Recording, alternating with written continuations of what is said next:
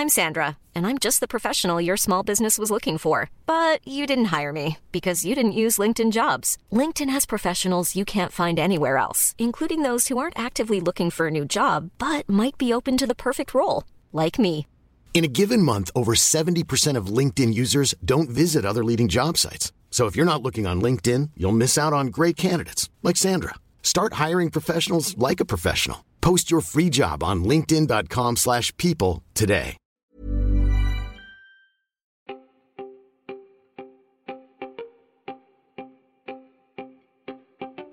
Welcome to the Help Desk for Wednesday, the 27th of January. My name is Peter Wells. And I'm Tess Bennett. And first up, Tess, we have Twitter doing something about misinformation. Yeah, so Twitter has announced a new service called Birdwatch, which will allow users to flag tweets as misleading. The service is being rolled out to a limited number of users who have verified their accounts with a phone number, and Twitter says it's targeting influential users and fact-checkers first. On its blog, Twitter did say, we know this might be messy and have problems at first, but we believe it's a model worth trying. Peter, what do you think about leaving moderation or handing the moderation reins over to Twitter users? I'm in two minds. At first, I thought this was just Twitter, shirking its responsibility, and I still kind of think it is that to an extent. But then I thought about all of the successful forums I used to be a member of back in the early 2000s, and they were all kept in check by a moderation team of volunteers that kind of looked over, because most forums become too big for just a small group of moderators to check out. So you do really need the volunteers of the community to step in as well.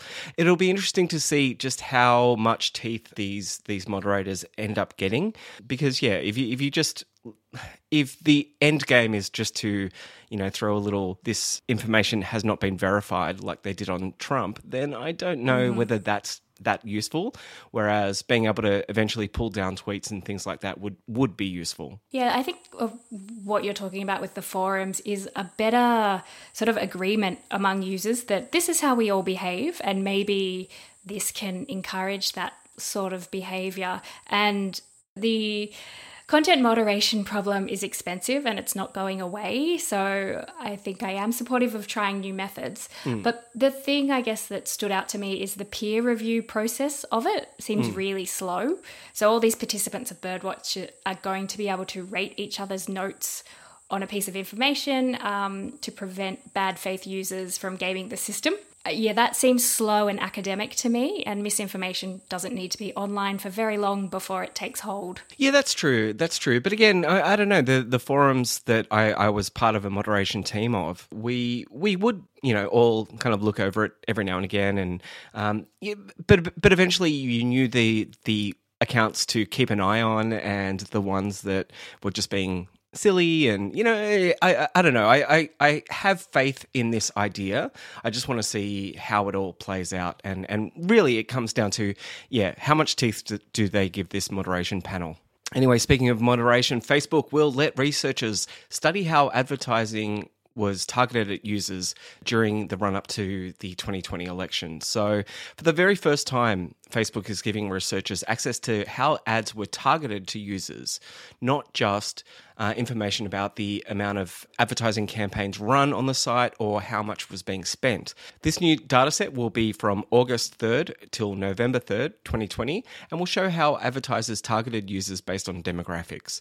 So this feels like a bit of a risky move for Facebook to finally open up and show just how, certain political organizations out there can really specifically target information at certain people. And it'll be really fascinating to see, the one political party using very different, possibly very contradictory arguments in different demographic areas. So that'll be really fascinating to see. What do you reckon, Tess? Do you think this is risky for Facebook, or is this something that they needed to eventually do. Well, two minds here. Could be great for Facebook if they can point to this and say, look how effective we are. Come on, Nike, spend more money on our platform. Our ads really work. It could potentially piss off some lawmakers now. And also the risk of shaming people who bought ads which are sort of disingenuous or false. But, on that side of things, they probably weighed up that risk ahead of buying the ads.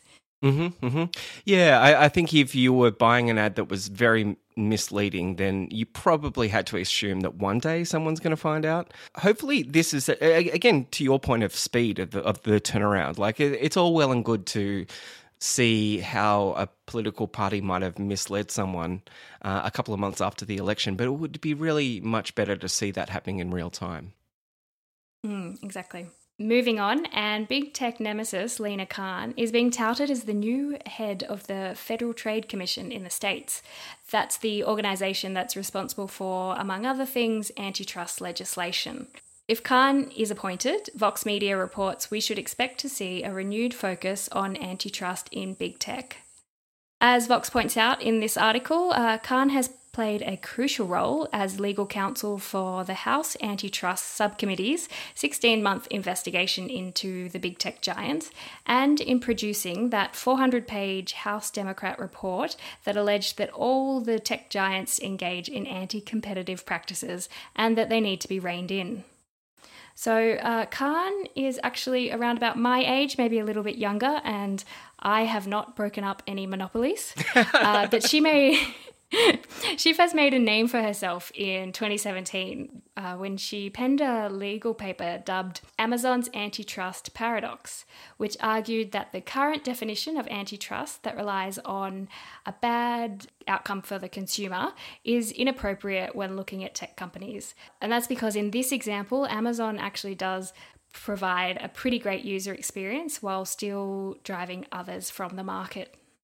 Yeah, and it's been it's been the sticking point for a lot of the big tech companies out there like Facebook and Google to say, look, we're giving this stuff away for free. It's not, how could it be bad for the consumer? We're giving it for free, and then, and we're providing services that people love, and it is a compelling argument, but again, it's just the consolidation of power into such small hands is what she is saying we should also focus on.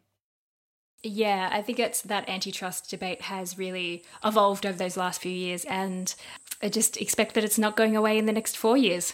Not at all. And moving to home, Aussie video game company Big Ant Studios has been bought by French-based Nacon for 35 million euros, which is about $54 million Aussie dollary-doos. Big Ant Studios has made a name for itself, being the kind of EA Sports for sports that only Australians really care about, like cricket, rugby and the AFL. The deal will see Big Ant Studios run largely independently in Australia, with Nacon providing marketing and distribution to help sell these games in markets like India for cricket or France for rugby. After 2 decades of pretty terrible cricket games, Ashes Cricket, released last year, was finally a decent game. So hopefully this new cash will allow AFL games to be created that don't actually suck, because I don't know, I'm being optimistic here. As the only country in the world that cares about AFL, I don't think they'll ever get the kind of budget that something like cricket or rugby will, even in this studio, but I still hope. Yeah, you never know. And like you mentioned, the company's been around since 2001, and I just really love these stories of people who have stuck it out for 2 decades to reach these kinds of milestones. Yeah, absolutely. And especially considering our video game industry in this country gets very little support. And finally, this is a silly story, but I just had to mention it, that Apple has released a new fitness program called Time to Walk, available exclusively for the Apple Watch, which is a bit weird, really. You have to have an Apple Watch to be able to hear these walks.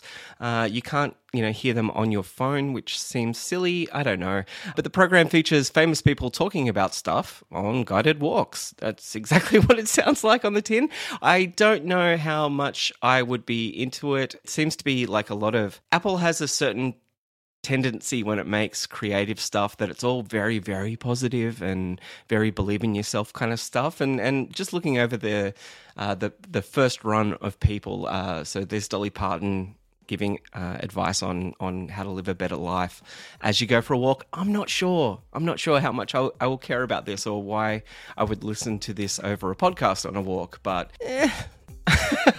Yeah, is it going to be just a one-off Dolly Parton, or do I get a new Dolly Parton? That's the bit I didn't understand. You only get Dolly Parton once in your life, but for the next 2 months, there's going to be a new celebrity taking you on a walk every week. Yeah, no. I just can't. I just don't feel like I'm gonna like empathize or like get it. But I've been wrong before. Yeah. Look, I'll take it for a walk tomorrow and I'll report back. Right, do Dolly. Okay, I will. And that's all we have time for on the help desk today. We will speak to you tomorrow. See you, Tess. Bye.